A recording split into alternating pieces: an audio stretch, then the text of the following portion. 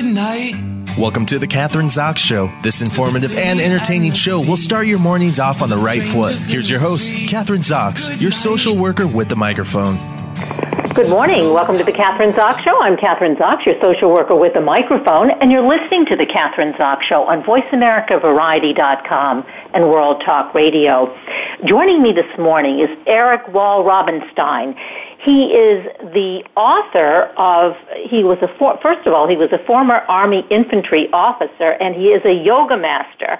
And his new book is Waging Inner Peace: How 5,000 Veterans Use the Ancient Secrets of Yoga and Mindfulness to Reclaim Their Lives from Stress, and How You Can Do It Too. Welcome to the show. Nice to have you on this morning, Eric. Thank you, Kathryn. It's my pleasure. Well, it's a pleasure to have you on the show this morning because we've been having all kinds of power outages here at the station, but we finally got connected, so that's a good thing. We're going to be talking about your new book this morning, Waging Inner Peace. I find it interesting because you were a former Army officer and now a yoga master, and in my mind, and probably in a lot of people's minds, you know, those two things don't necessarily go together. Here you are, you're an Army officer, and now you're a yoga master. How did that how did that happen, I guess is what I'm saying. Well, it was kind of an interesting chain of events that started actually even before I became an Army officer. Back in 1980, 81, I want to say, I was the victim of an unfortunate mugging in a darkened parking garage in Sacramento, California. And while I came off without too many bumps or bruises, what did leave me with was kind of what you could think of now in retrospect is a pretty hefty case of chronic stress. What I found after that attack for over a decade was that dark enclosed parking garages, or any closed spaces for that matter, or people who looked like my attackers, triggered my nervous system into kind of a fight or flight reaction where I would be having panic attacks, insomnia, anger management issues, and a whole host of other things. And this persisted, as I said, for over a decade, and it wasn't until I began to put the pieces together that I began to explore ways to kind of heal myself, and that led me to meditation and mindfulness and yoga and things of that nature, and that's really what started the whole trajectory of my movement into this field, if you will. Okay, so now you're in this field. You had your own personal, obviously, crisis with post-traumatic stress disorder, really, the same thing that soldiers experience in battle. So you've written this book, Waging Inner Peace, which chronicles, 5,000 U.S. military victims and how they came to use yoga to help them to heal for the stresses and to reduce the stresses which they suffered in war, the horrors of war. Why this book? How did you decide? What happened, and why did you decide to take this group or to talk about this group of military veterans? Well, it all started, of course, with my personal journey in really kind of using the techniques of yoga and mindfulness for my own healing. That kind of naturally flowed into my role as becoming a teacher, and finally, in about 2001, I opened a wellness center here in Phoenix, Arizona. And during that time, I was helping an awful lot of folks work with chronic stress, and as the wars in Iraq and Afghanistan began to pick up pace, I began to see more and more troops and veterans kind of wander into our center looking for some sort of relief from their stress, their stress issues. And so there was a little bit of work on that level, and of course I had a natural affinity for that population simply because of my background as an Army officer. But everything kind of came to a head in the spring of 2006 when I got a call from a longtime student of mine, and she was understandably panicked because her son, a U.S. Marine, had recently been diagnosed with post-traumatic stress disorder. And as I'm sure you and your listeners know, there's a whole host of problems when it comes to adequately treating our soldiers and our veterans with post-traumatic stress disorder because of bureaucratic red tape, and not only just the fact that it's a very, very difficult thing to treat. So when she called me, I kind of went to work trying to figure out what I could do specifically to help that particular population. And that eventually became what is now known as the bootstrap system, and which is the basis of the book. What about people who are skeptical? I mean, there's always that kind of skepticism, although I think there's less and less today. I mean, we really are integrating yoga and some of obviously the techniques that you've mentioned, even in everyday Western medicine, mix. And so I think that it's becoming, what you're doing is becoming more and more popular. But did you get a lot of resistance and feedback from initially when you started these kinds of programs? Yoga, meditation, that's kind of soft kind of stuff. How is that going to work for, the overwhelming panic and anxiety that I'm suffering from, particularly, let's say, these veterans? Yeah, there's no doubt about it. There was considerable pushback for a number of reasons, and you're right. It has become significantly less over time. But it's no secret that to a very large degree, the military audience and the so-called yoga audience live at opposite ends of the cultural spectrum.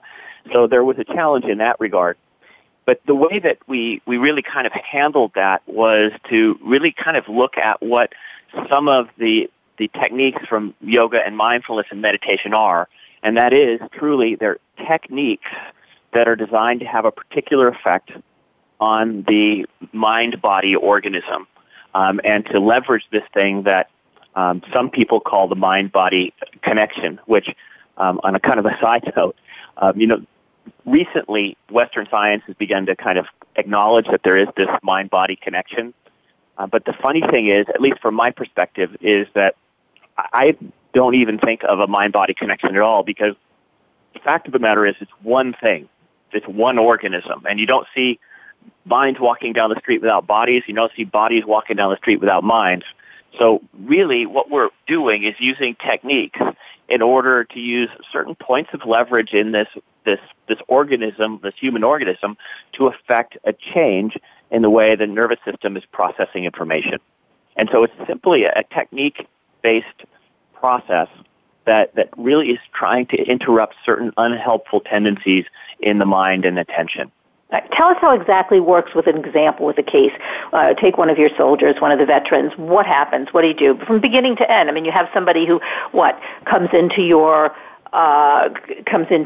to see you, a family, the person themselves. What's the presenting problem usually, and how do you handle it, and where do you go from there? Well, the problem itself starts with a whole range of symptoms. So post-traumatic stress is as I think most people know, the granddaddy of stress conditions. And it comes about as a result of the nervous system being asked to cope with more than what it's designed to cope with. Too often, I think we look at post-traumatic stress, and again, this is changing over time, as some sort of a dysfunction or some sort of indication that the person is weak or less than, or something like that. But the fact of the matter is, there's something wrong with me. I'm deficient. I can't handle things. Right, sort of blaming the victim. Right. That's the tape and the belief that some people have.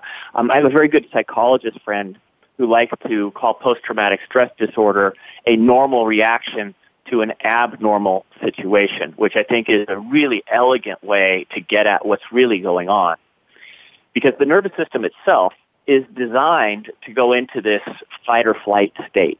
It's the state where the body and the mind are really in this heightened state of awareness, getting ready to run away from a saber-toothed tiger or attack a saber-toothed tiger, so to preserve the survival of the organism. And so whenever we're faced with a danger, all of these things are designed to light up in the nervous system to help protect us. The trouble is with post-traumatic stress is that the nervous system, in a manner of speaking, and of course I'm oversimplifying to some extent, gets stuck in this fight or flight state because of the fact that it's just been asked to cope with too big of an event or an event for too long of a period of time. And then that stuckness in what's called the sympathetic state gives rise to a whole host of primary symptoms like insomnia, irritability, inability to concentrate, and then that cascades down, creating health concerns, relationship problems, and a whole host of other things. So when folks are struggling with post-traumatic stress, the number one complaint typically is insomnia and irritability and inability to function well in their normal day-to-day lives. So in the bootstrap system, what we've done is, and one of the things I didn't mention was that the student Bonnie who called me and her son Stephen was not living here in Phoenix, Arizona, so I couldn't help him directly. So one of the things that I was forced to do was to figure out how can we package what we're doing here in the four walls of our wellness center into a format that we could push out into the homes of hundreds, if not thousands, of service members and veterans to help them on their own turf, if you will. So that was really the challenge. So what we did was to take a look at the core principles that we were doing, and we built a 10-week curriculum-based program that was dispensed online and helped people, walk people through understanding how the chronic stress puzzle fit together, and then gave them specific techniques they could use in order to interrupt the cycles upon which chronic stress depends. And that bootstrap system is right now online, serving the thousands of troops and veterans that you referred to earlier. Now, Eric, what's the feedback? Do you get any kind of feedback in terms of hard data and research, like it works? I mean, it's a 10-week program. That's pretty short in my book for, the enormity of the problem, the emotional problem that you're talking about, of the issue. So do you get feedback in terms of how successful it is over time from either the person themselves or family, or if you work with physicians or psychiatrists? We do. Yeah. We did a clinical trial early on, which was a short in-house trial. It was supervised by therapists and such. But what we saw was a significant reduction in the core symptoms of post-traumatic stress within even the first 4 weeks of using the program.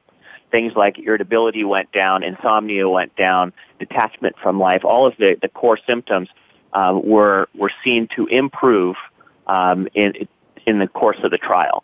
But with that said, I think it's important for all of us to acknowledge that there is no silver bullet for post-traumatic stress, and there is no quick fixes of any way, shape, or form. So our goal here is to do a couple of things. One, for those who are on the far end of the spectrum where they're dealing with really, really devastatingly critical symptoms, is to act as a complementary therapy to other things they may be doing, either under the auspices of the VA or other healthcare providers, to help improve the results that they're getting.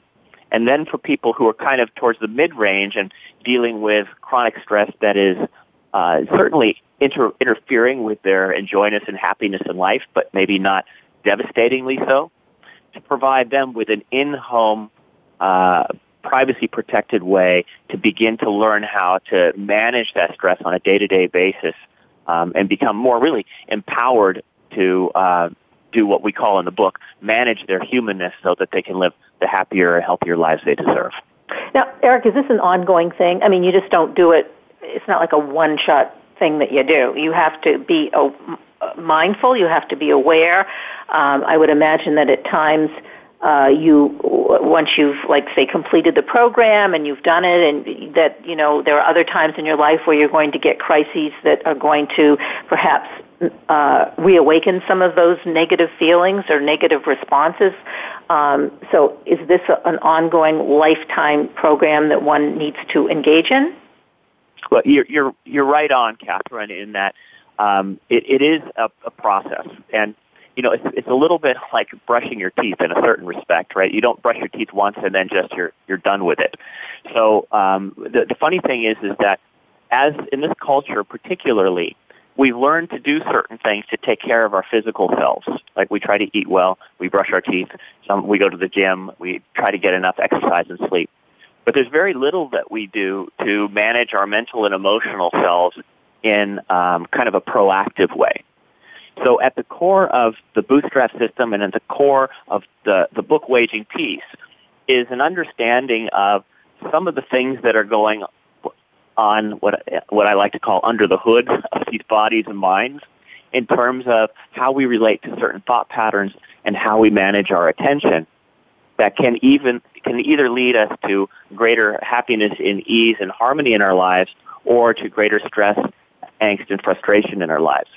And the unfortunate thing is that for most of us, a lot of these patterns are, to a very large extent, unexamined and unconscious. So the more that we can understand how to, some of the dysfunctions that can happen to any and all of us, and how to manage them, then that really sets us up to do essentially what you're saying, is that over the long haul is just do the small, tiny things on a day-to-day basis to take care of our mental and emotional welfare just like we do our physical welfare. Yeah, I think that's really the key, and I think that for some reason we as a culture, we just don't do that. I mean, as you say, we brush our teeth. We don't even want to brush our teeth, but we do. Or we floss, or we do all these different kinds of physical things to keep us healthy. But when it comes to the mind, we don't seem to do that. So what you're talking about makes a lot of sense. Also, maybe we only have a few minutes left, so like just getting back to you, because you had that crisis, that horrific thing that happened to you in the parking lot. So you're your own kind of, I mean, you're the example, right? So what do you personally I'm assuming that, you know, it's been how many years since that happened, that you're okay with it, that your own technique works on you? Yeah, for sure. I mean, it's been 30 years, and it's been about 20 years or so since I started dabbling with these various different mind-body techniques. And what I found in my own life was not only did it take the edge off of all of the symptoms that I was having, but in general, I find that my life it's happier. It feels like it works better. My relationships are more harmonious. My work life is better. So my own testimony to these techniques working is that anybody can use them, and it can pay off, you know, pretty significant dividends if we just put a little bit of time and effort behind understanding what to do and how to do it. Yeah. Well, okay, now we have a website that we can go to, ericwall.com, and Wall is with one L, not two L's.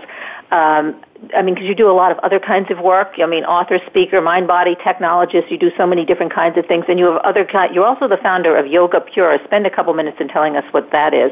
That is the whole organization that you have in Phoenix, I assume. Correct. Yoga Pura is the wellness center, and we see about 25,000 students a year, and so there's a sizable folks that come through the door. But we really think of Yoga Pura as kind of our research and development center, if you will. So this is where we develop our curriculums and programs and things like Bootstrap that we push out either via the web or in seminars and workshops all across the country. I do want to mention one other website that's important, and that's the Bootstrap website, which is bootstrapusa.com. And this is where troops and veterans can go to get free help using the Bootstrap system for stress conditions. So that's an important thing for your listeners to know. We're there to help everybody we can for free. Yeah, great program. I mean, and I think the beauty of it, as you say, is not just for veterans, obviously. I mean, it really it applies to all. What you're doing applies to all of us. And that's why that was the genesis behind the book, really, is that we saw so many service members using Bootstrap, but then their family members and their friends began to be curious about it and want it. So we decided to put it into a book form and push that out so that we could help many, many more. Yeah, because I would imagine when you get the person who is in social work terms, the identified patient, well, that patient or identified person lives within a family, and once that person starts getting better, hey, the rest of the family's got to sort of get on the bandwagon, and I would imagine they also become, part of the program, or they have the potential of becoming part of the program. Well, and the funny thing too, Kathryn, is it works the other way as well, and I'm sure you've seen this, is that sometimes the so-called identified person, the service member with the post-traumatic stress, was reluctant to do the program, but the family members began dabbling in it and using it, and they saw that it was okay for them to seek help, and they also saw the improvement in the family members. So it kind of works both ways. Either the service member starts or the family members work, but it becomes a virtuous cycle as opposed to a vicious cycle, and it's really it's a wonderful thing to see.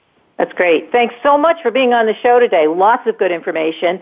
Eric Walrabenstein, author of Waging Inner Peace, How 5,000 Veterans Use the Ancient Secrets of Yoga and Mindfulness to Reclaim Their Lives from Stress, and How You Can Too. Great having you on the show today. It's my great pleasure. Thank you, Kathryn. Yeah. We're going to say goodbye, and we're going to take a short break. I'm Kathryn Zox, your social worker with a microphone, and you're listening to the Kathryn Zox Show on VoiceAmericaVariety.com and World Talk Radio. Don't go away. We'll be back in a minute. The Internet's #1 talk station. #1 talk station. VoiceAmerica.com.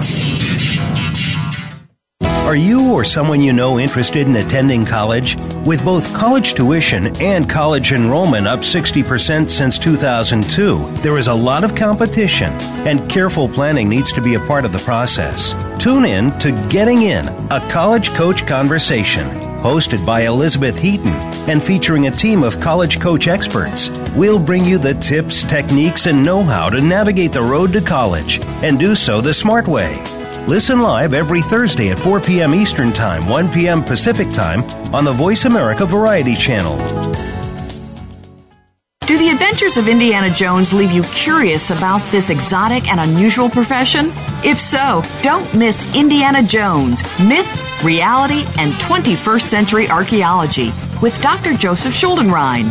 You'll learn about forensics, ancient civilizations, and human origins. Listen to Dr. Schuldenrein and colleagues discuss their excavations and related archaeological topics, ranging from the unique to the sublime, and yes, even the mundane.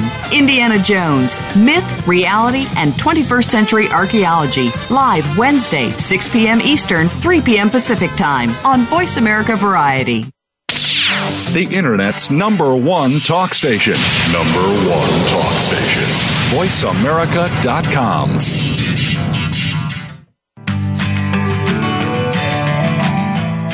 You're listening to The Kathryn Zox Show. If you would like to join our conversation this morning, call now. The toll-free number is 866-472-5788. That number again is 866-472-5788. We're back. I'm Kathryn Zox, your social worker with a microphone, and you're listening to The Kathryn Zox Show on VoiceAmericaVariety.com and World Talk Radio. Joining me this morning is New York Times bestselling author Gregory Macguire. Gregory Macguire, author of the New York Times bestseller Wicked, turned Tony Award-winning Broadway musical, is back to take a new magical twist on Lewis Carroll's 150-year-old classic, Alice's Adventure in Wonderland. His new book is After Alice, and in After Alice, Gregory returns to the summer day on which Alice disappeared into Wonderland. He introduces the story of Ada, who is off to find her friend Alice, but arrives a moment too late and tumbles down the rabbit hole herself. Welcome to the show. Nice to have you on this morning, Gregory. Well, thank you very much. I'm delighted to be talking with you. Great to have you here. I mean, right before the show began, we started talking about, you asked me where I'm doing the show from, which is Albany. I do it from Albany and New York City, and actually our studios are in Phoenix, Arizona. I do know you're from Albany, and we have met before. Now I'm going to tell you where we've met. You were in Albany a few years ago, and it was a small dinner party, and I was sitting near you, and then we went to see Wicked at Proctor's Theater in Schenectady. Yeah. Well then. Okay. That was a nice night. I remember that. That was very nice.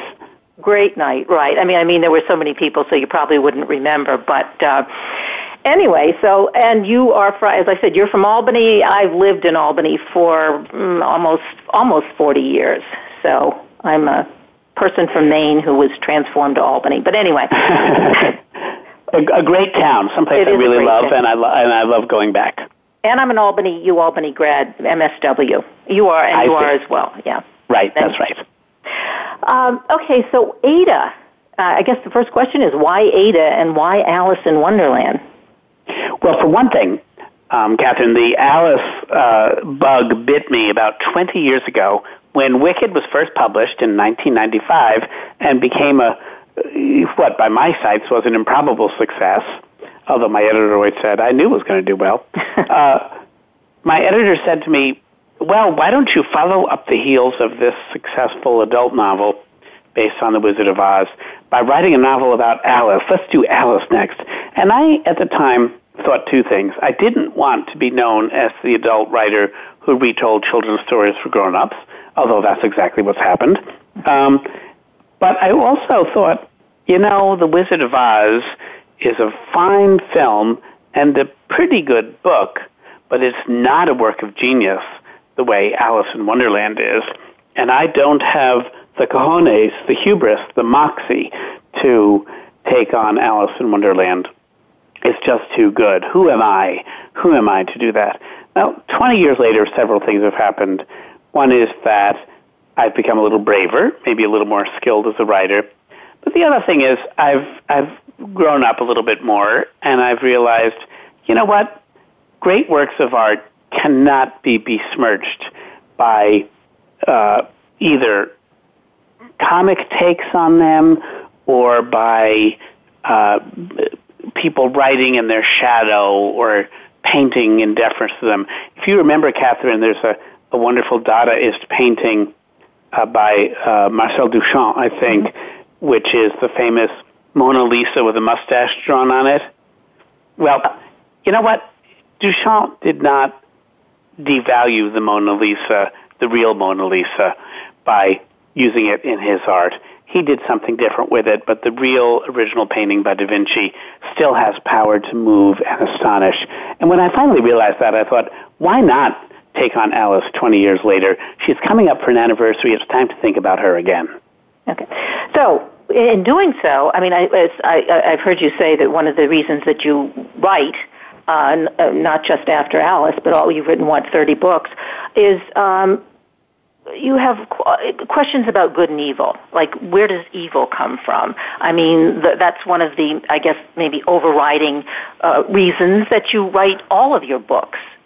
It's true. It's one of the things that it's one of the questions I think that we are obliged as citizens, as moral beings, and not just as artists or as consumers of art. It's one of the questions we have to actually keep front and center in our heads every day of our lives as we, gun our motor, to go through a yellow light and see, well, what are going to be the consequences of my action if there's something coming that I can't see?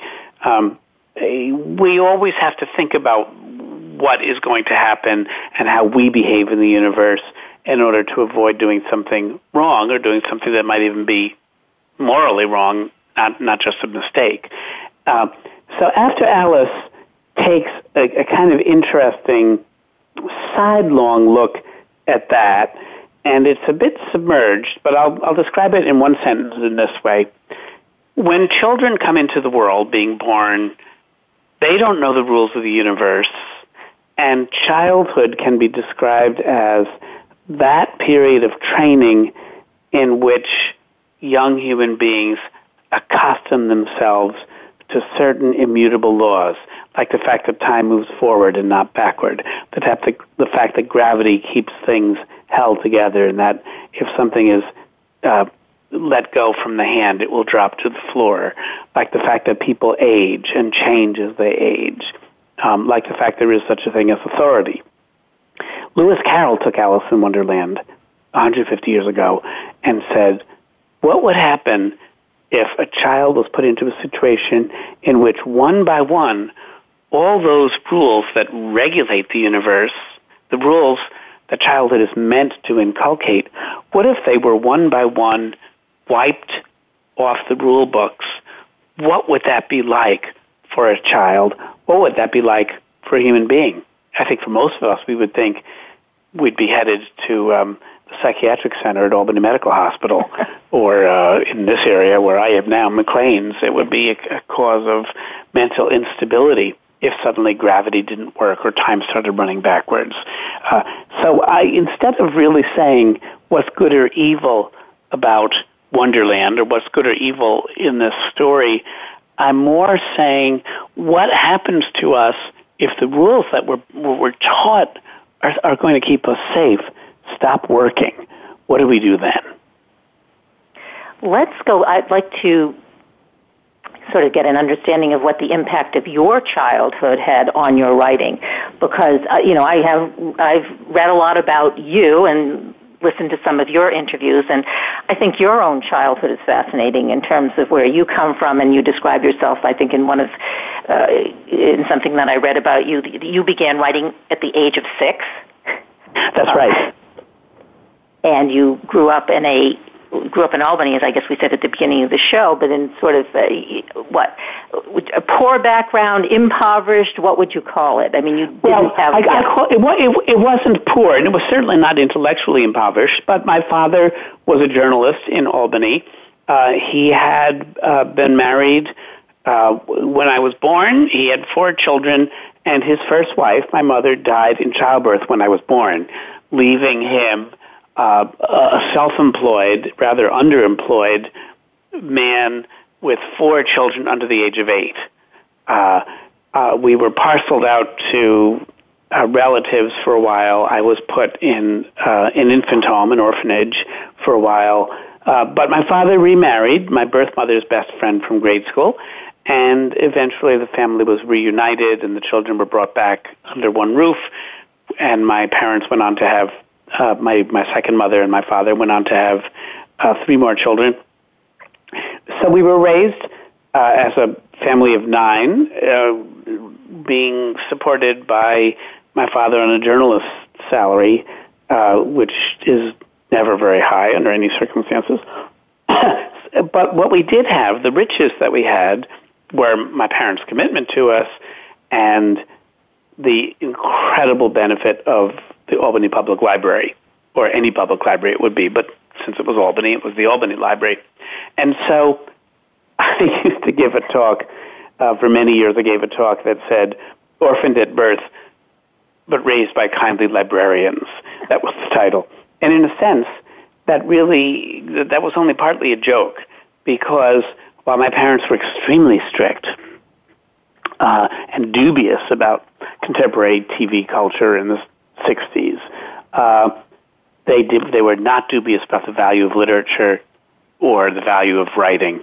And so we were allowed to read fulsomely, read without editorial objection, anything we wanted to read.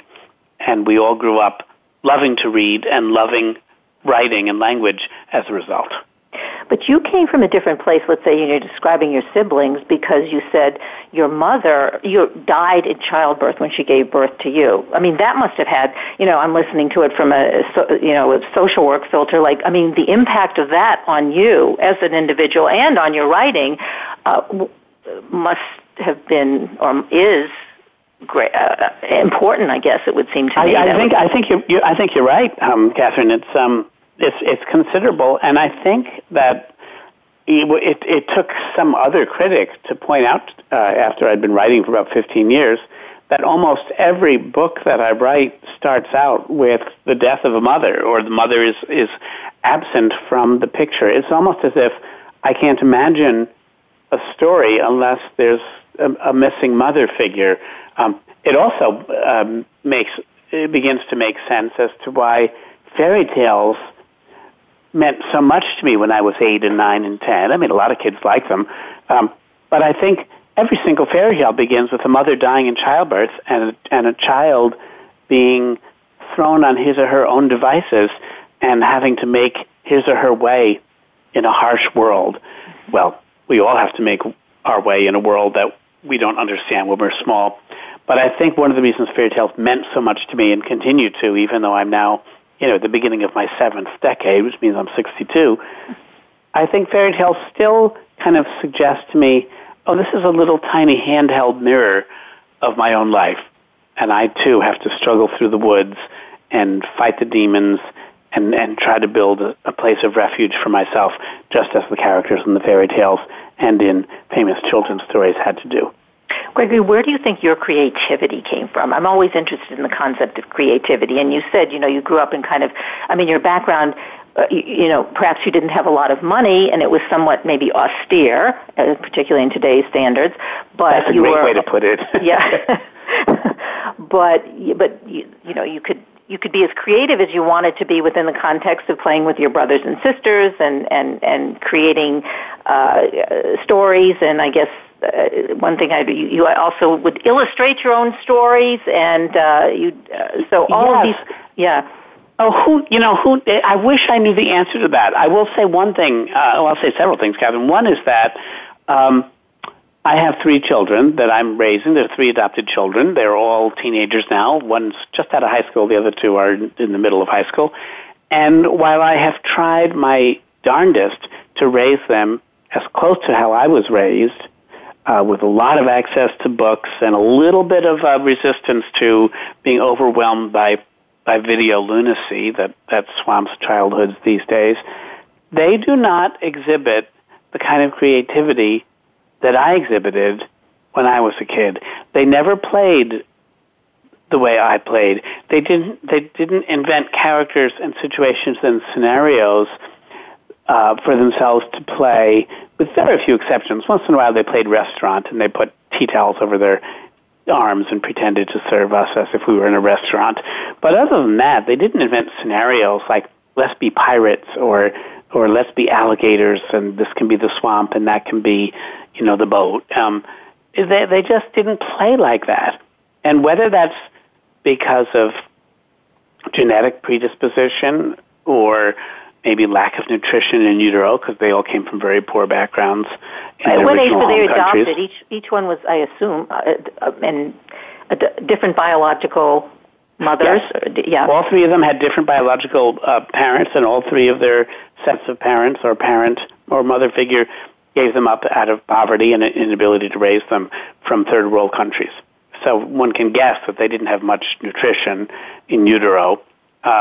But also, back to your question, where does imagination come from? Why do some kids play with great gusts and fountainheads of creativity, and other kids don't? I don't know the answer to it, but I love that you posed the question, Kathryn, because it's something I've been thinking about my whole life. The other thing I'll say is, I don't know about you, but I remember my dreams virtually every morning of my life when I wake up, and I am a writer. I don't know whether remembering my dreams is a symptom of being a writer or whether being a writer has trained me to observe story where it happens. But many people I know who are very intelligent and very lively say, oh, I never dream, or I probably dream, but I don't remember anything. I haven't remembered a dream in years. And so I don't know whether there's a relation to that, and whether you know or not, I don't know, but I'd love to hear your thoughts on it.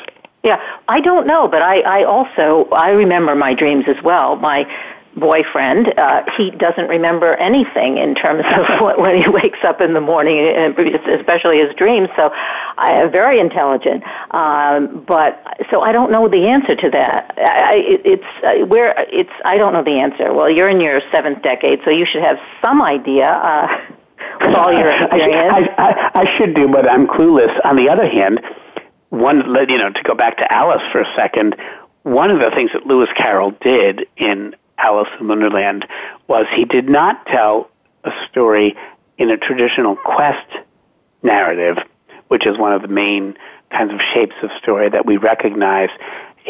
One of the reasons his work is such a work of genius is that he decided to tell a story with the shape and the similitude to a dream, which, as we know, has almost no cause and effect and has almost no plot.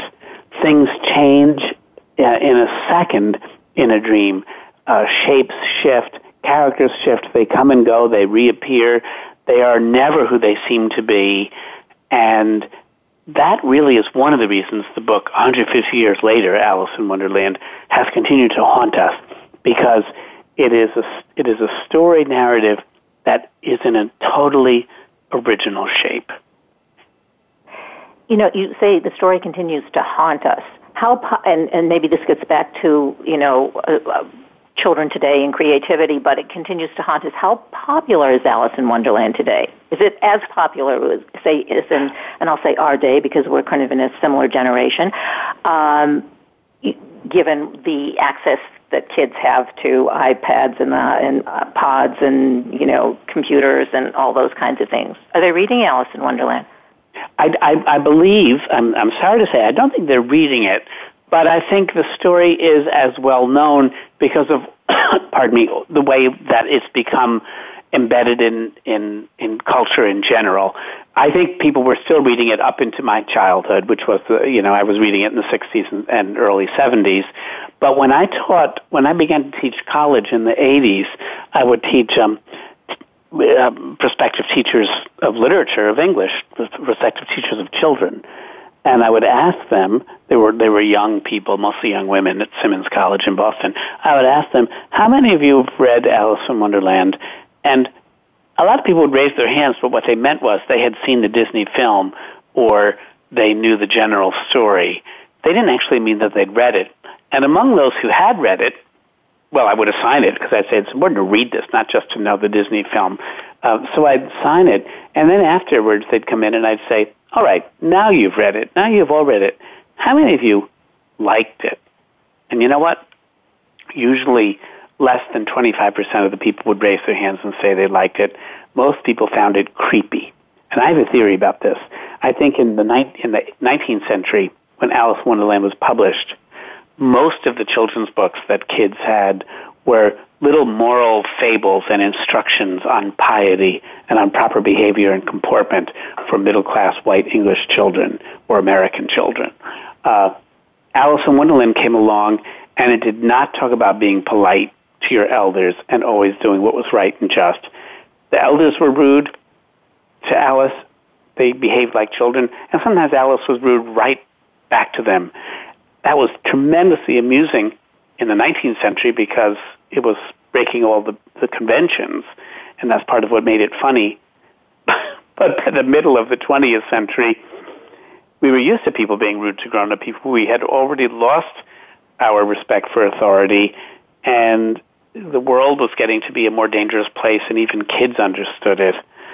So I think Alice in Wonderland lost its power to charm in the way that it had had for almost 100 years, or even maybe perhaps more.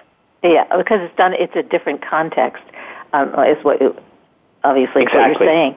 Exactly. We only don't have a lot of time left, but one of the things that I have heard you say or read that you said, or what that stories are therapy. Are they therapy for you? Does that mean the stories that you write are ongoing therapy for you?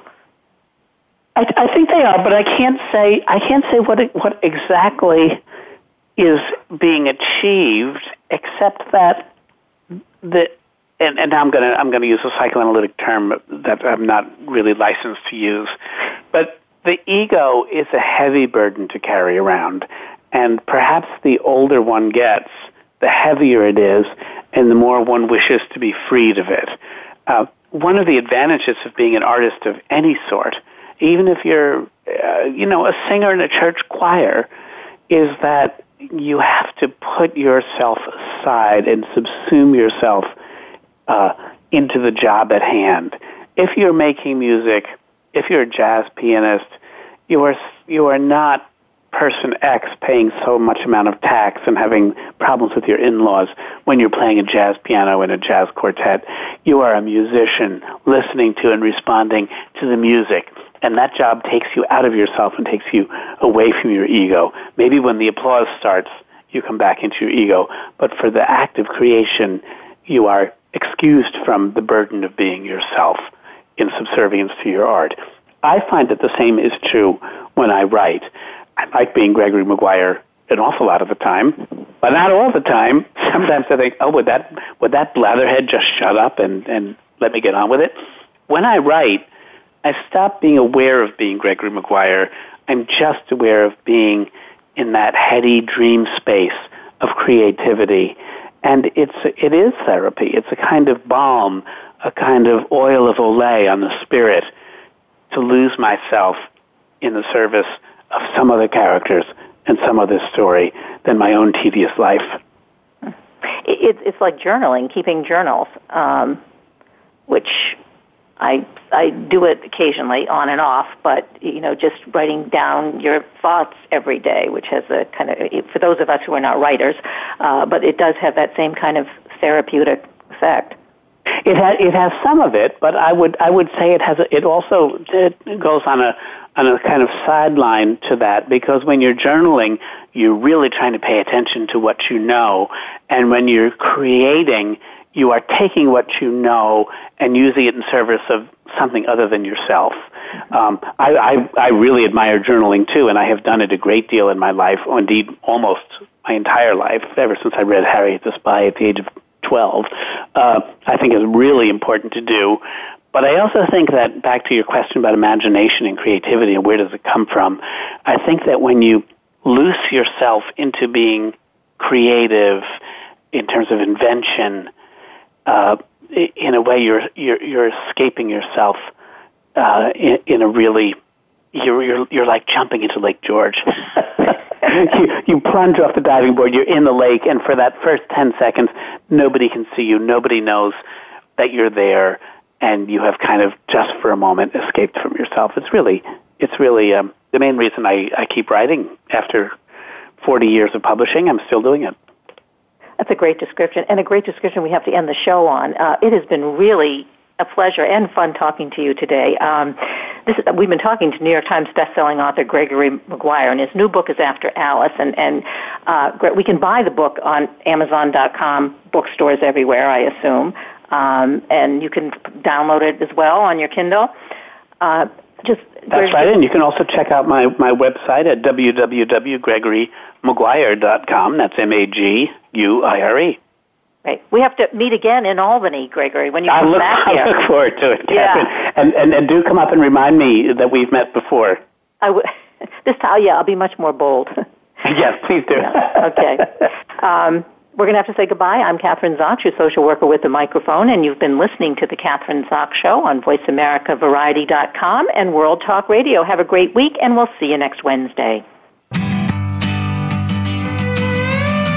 We hope you have enjoyed today's episode of The Kathryn Zox Show. You can listen live every Thursday morning at 7 a.m. Pacific Time on the Voice America channel. Want to know more about Kathryn? Visit her website at www.kathrynzox.com. Be sure to join us next week for more interviews and great conversations with Kathryn Zox.